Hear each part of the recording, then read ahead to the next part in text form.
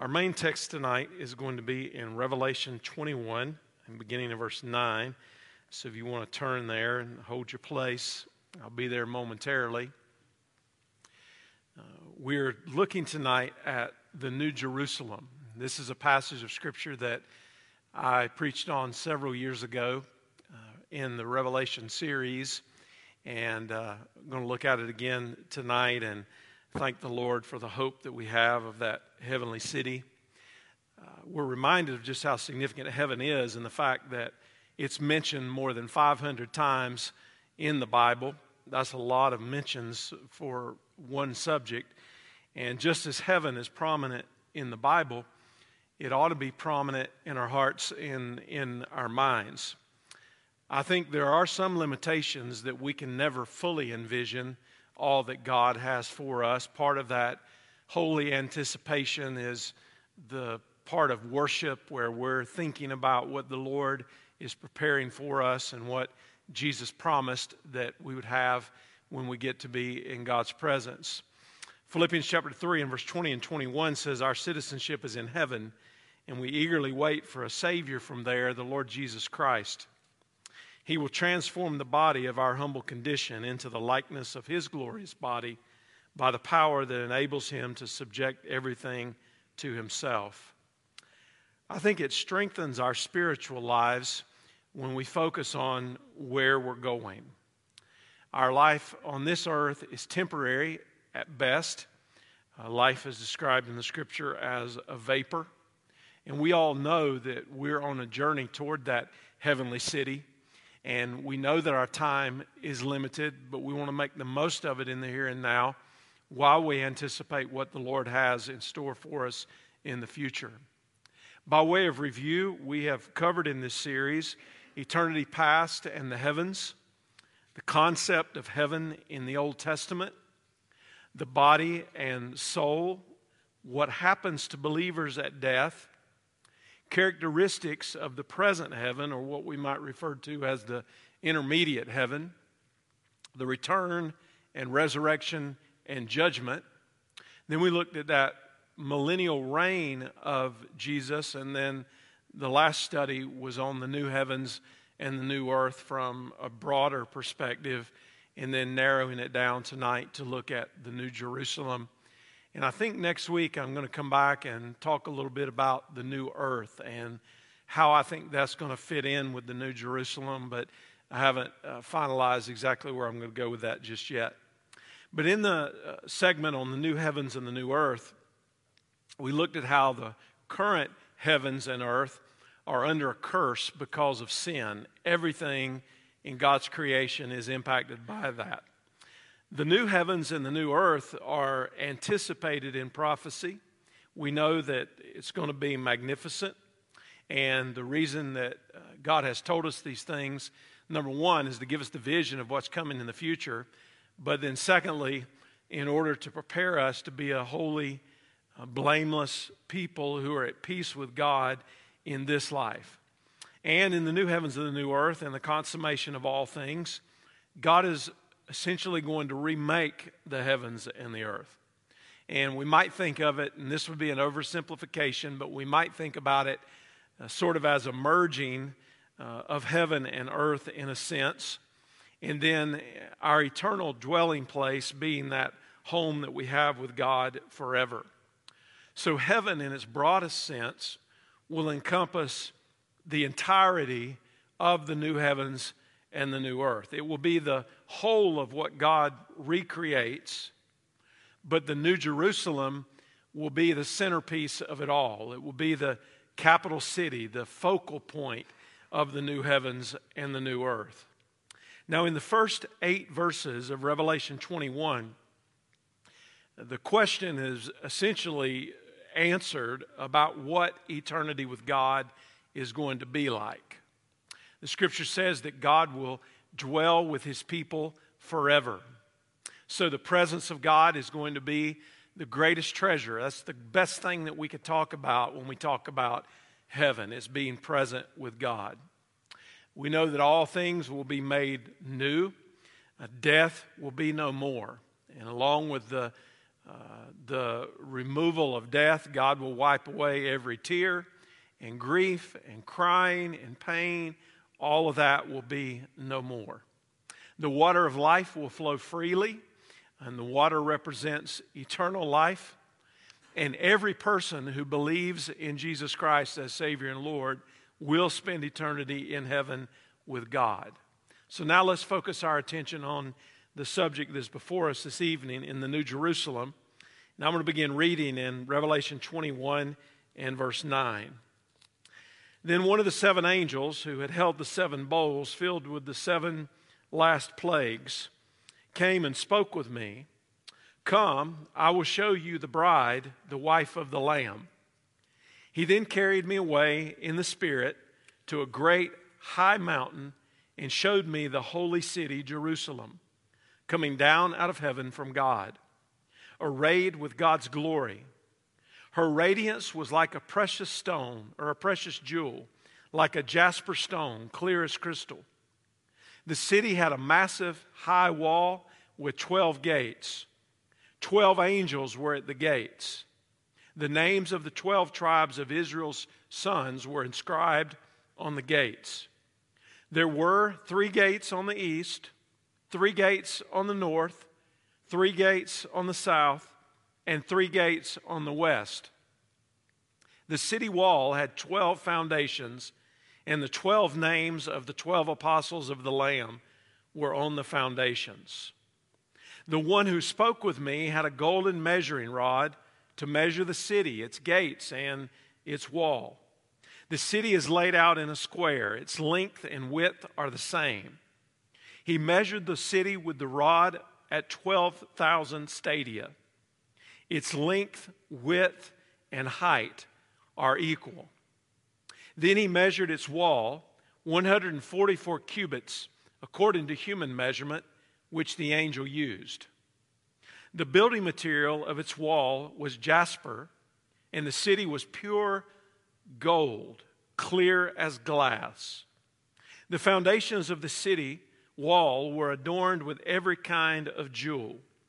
The first foundation is jasper, the second, sapphire, the third, chalcedony, the fourth, emerald, the fifth, sardonyx, the sixth, carnelian, the seventh, chrysolite, the eighth, beryl, the ninth, topaz, the 10th, chrysoprase, and the 11th, jacinth, the 12th, amethyst.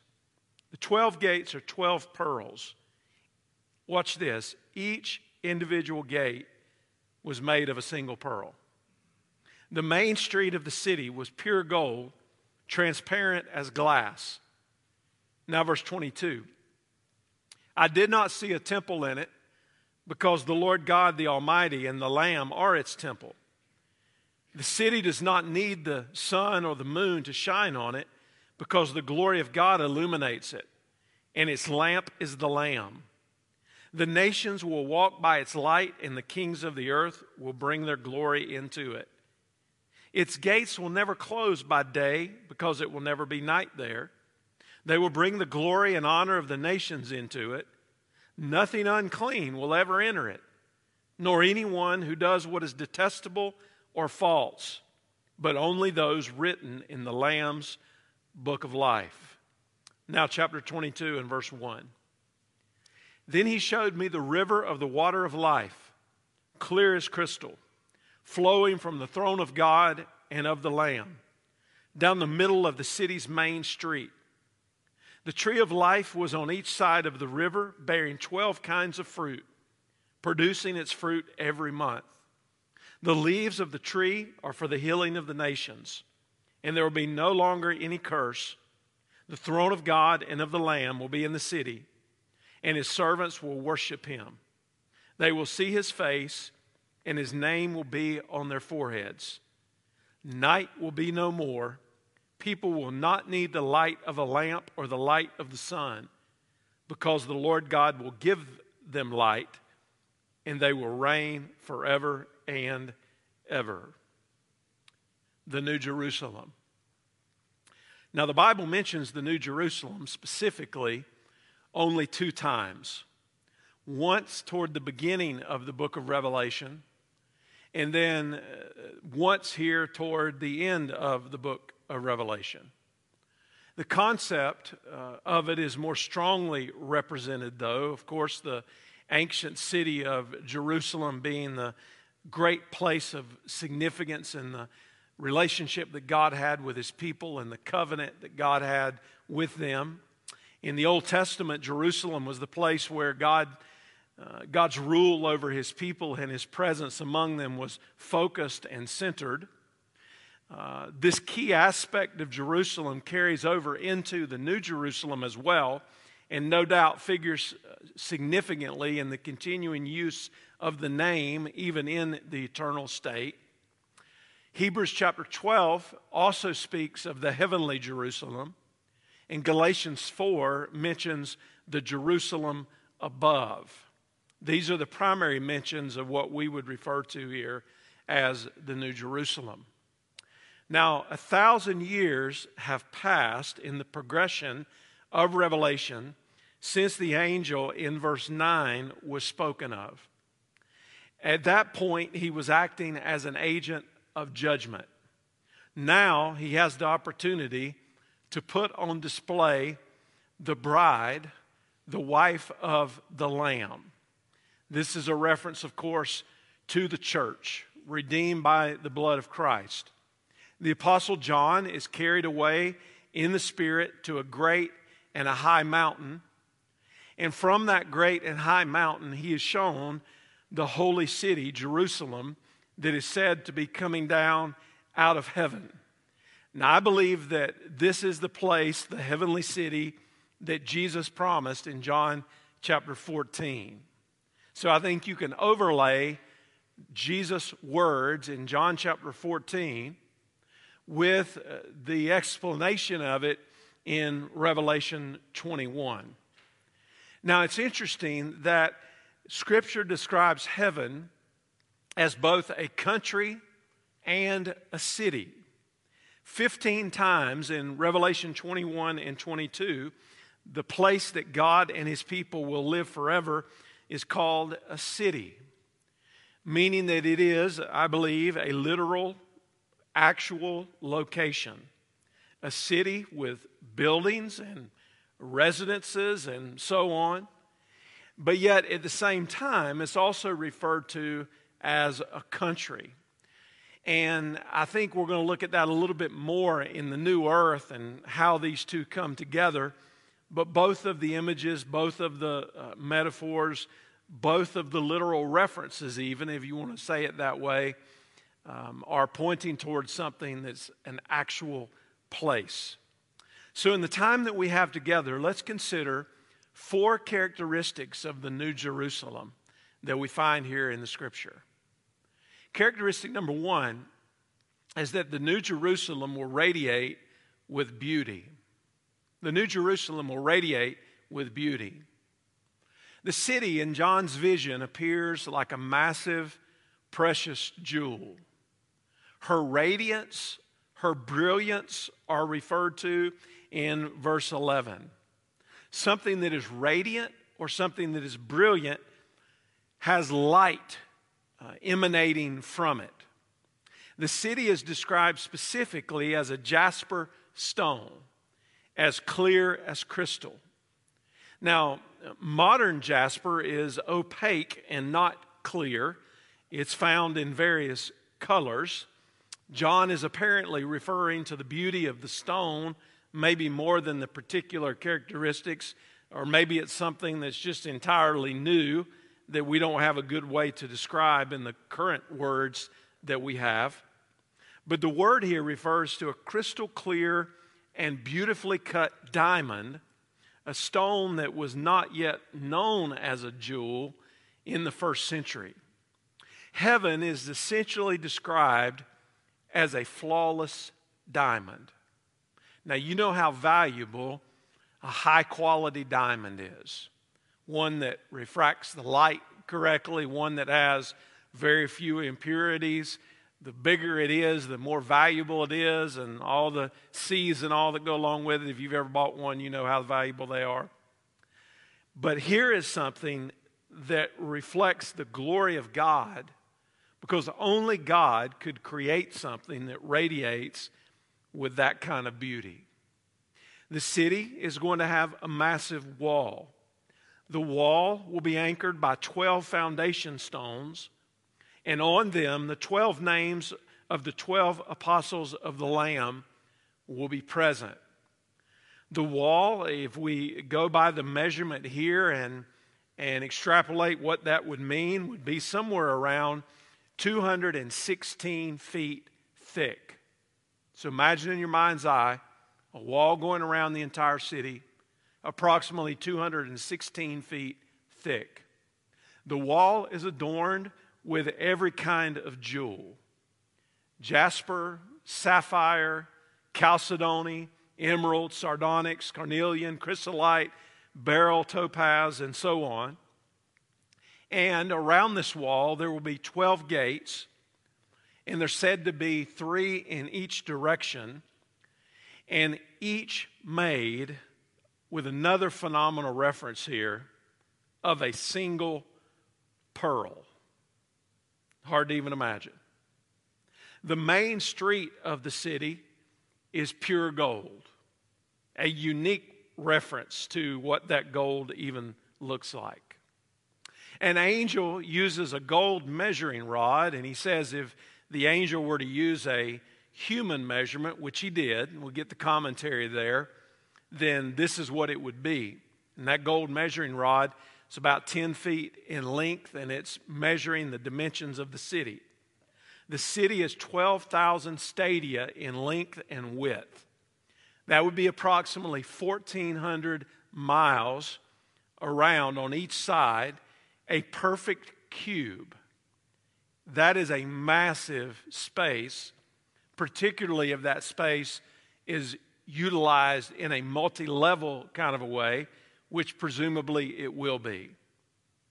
Randy Alcorn said, "It is true that the Holy of Holies in the Temple of Solomon was also a perfect cube, 20 cubits in each direction, which led one to say that the holy city is the Holy of Holies of the future. The ground level of that city will be nearly 2 million square miles. And if the city is made up of different levels, it could potentially have as many as 600,000 stories.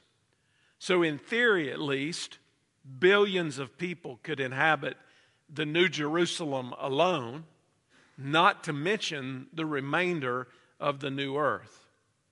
So our Heavenly Father is so wealthy that He's building a city that's as pure as gold, like clean, transparent glass, with room for billions of people. It'll radiate with beauty. The second characteristic is that the New Jerusalem will be arrayed with God's glory. It'll be arrayed with God's glory. Now, when we talk about the glory of God, we're talking about that which reflects the perfection of God, the greatness of God, and the worthiness of God. It all comes back to His holiness, which is the defining characteristic of who He is. And the glory of God is the beauty that emanates from His character. So it's God's holy character that emanates God's perfect glory. In the Old Testament, God commanded the tabernacle and then the temple to be constructed. They represented the presence of God, the manifest presence of God among the people. They also represented access to God. And then Jesus Christ came, giving us that perfect access through His sacrifice. Those Old Testament symbols were just shadows of the eternal. In a New Testament sense, we are the temple of God because the Holy Spirit indwells us, and we have access to God through the blood of Jesus. But there's something interesting that's mentioned here in this passage of Scripture. There will be no temple in the New Jerusalem, and the reason there will be no temple in the New Jerusalem It's because God will be there. The Scripture says that the Lord God Almighty and the Lamb are its temple. So their glory will fill the new heaven and the new earth, and worship will be life, and life will be worship, and we will worship forever in the presence of God. Let me say that again. Worship will be life, and life will be worship, and we will worship forever in the presence of God. Further, the city will have no need for the sun or the moon, because the glory of God and the glory of the Lamb will illuminate it. The glory that is overwhelming, but yet we'll be given the privilege of being in the presence of that glory. And in our glorified state, we'll be able to handle being in the presence of the glory of God eternally. The nations and the kings of the earth will walk by its light. Nations indicates ethnos, meaning every tribe and tongue. Meaning that people from every tribe and tongue, from the furthest corners of the earth, will have been brought into the New Jerusalem, and they will be in one united worship for the glory of God. This is in part the mission vision. So if you want to make a connection here, you can make the connection from Matthew chapter 28 to Revelation 5 and 7, now to the consummation of it in Revelation 21 and 22. What Jesus said, go and do, is envisioned in those opening chapters of Revelation as being around the throne of God. But when we get here, this is the consummation of it all. This is the fulfillment of it all, that there will be representatives there from the ethnos. And the gates will never be closed. Now, in ancient cities that were walled off for protection, they would close the gates at night. They wanted to keep the invaders and the criminals from coming in under the cover of darkness.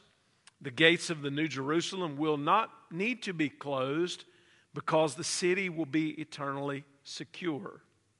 I've already made a reference to this, but this raises the question of who's coming and going, and where are they going to and coming from.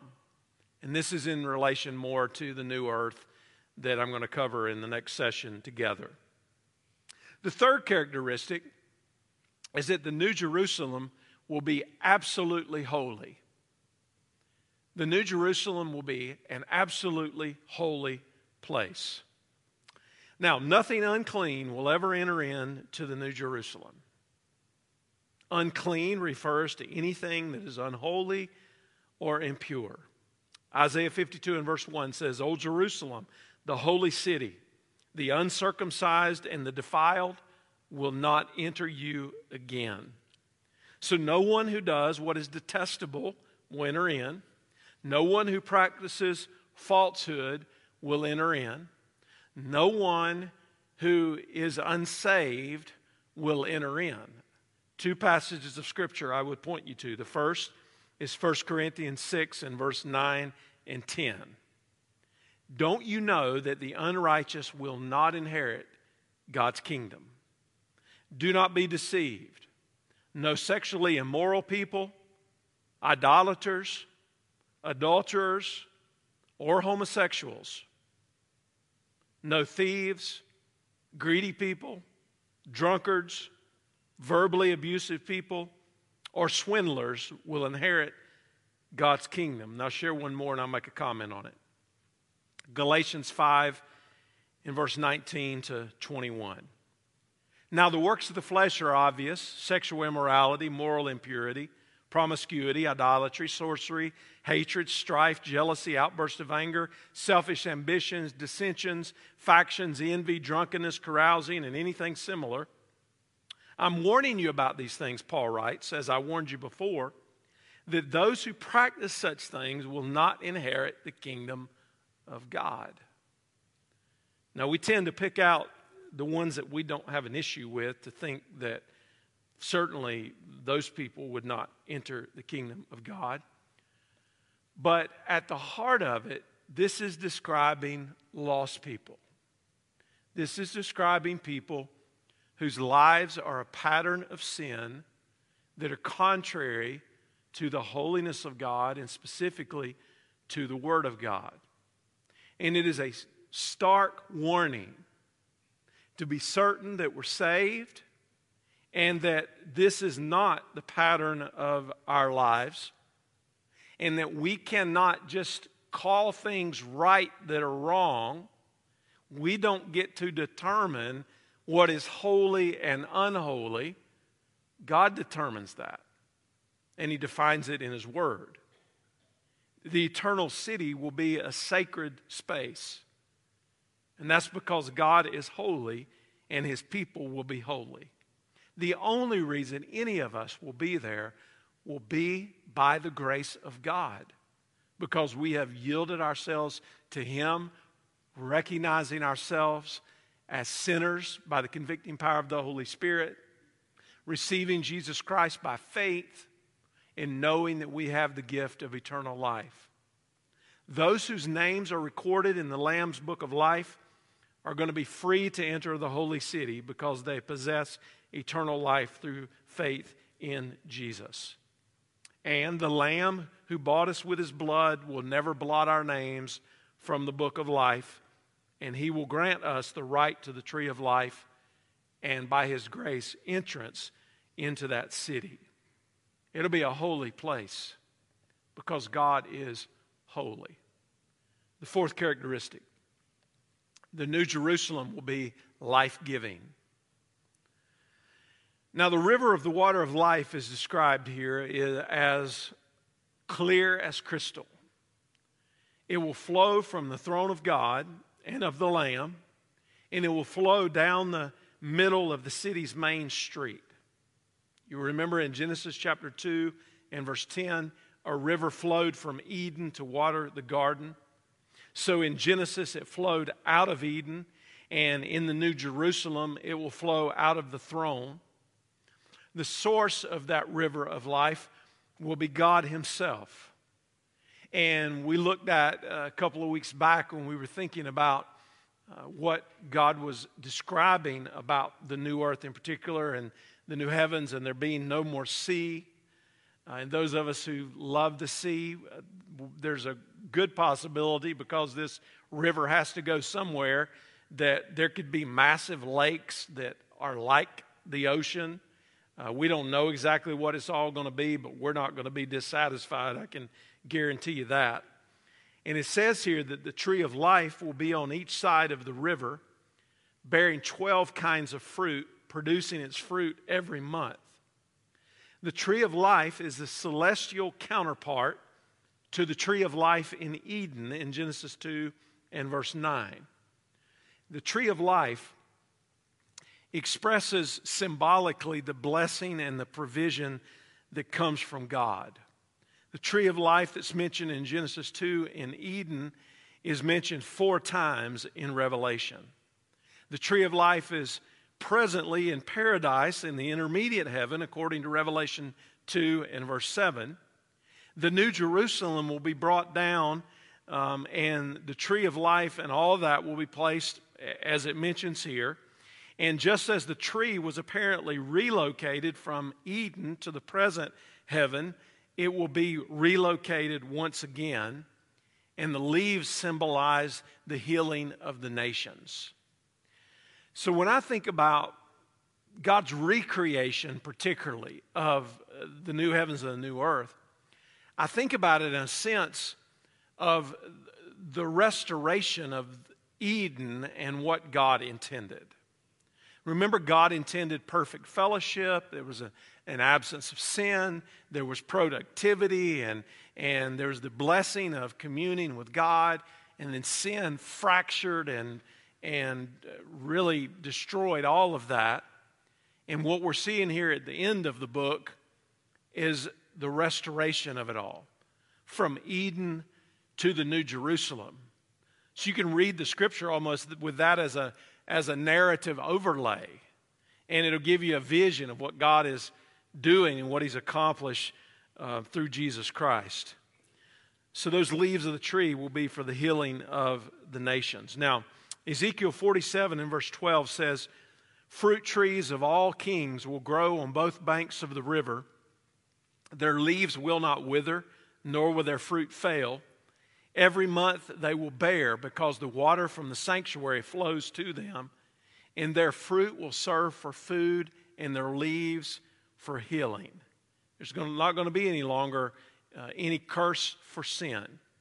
And it says that the throne of God and of the Lamb will be in the city, and His servants will worship Him.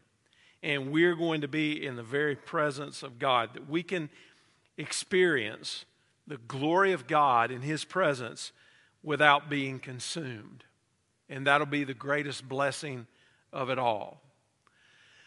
So I think when I read this passage, as we have, it almost is, it stretches my mental capacity beyond what it can go.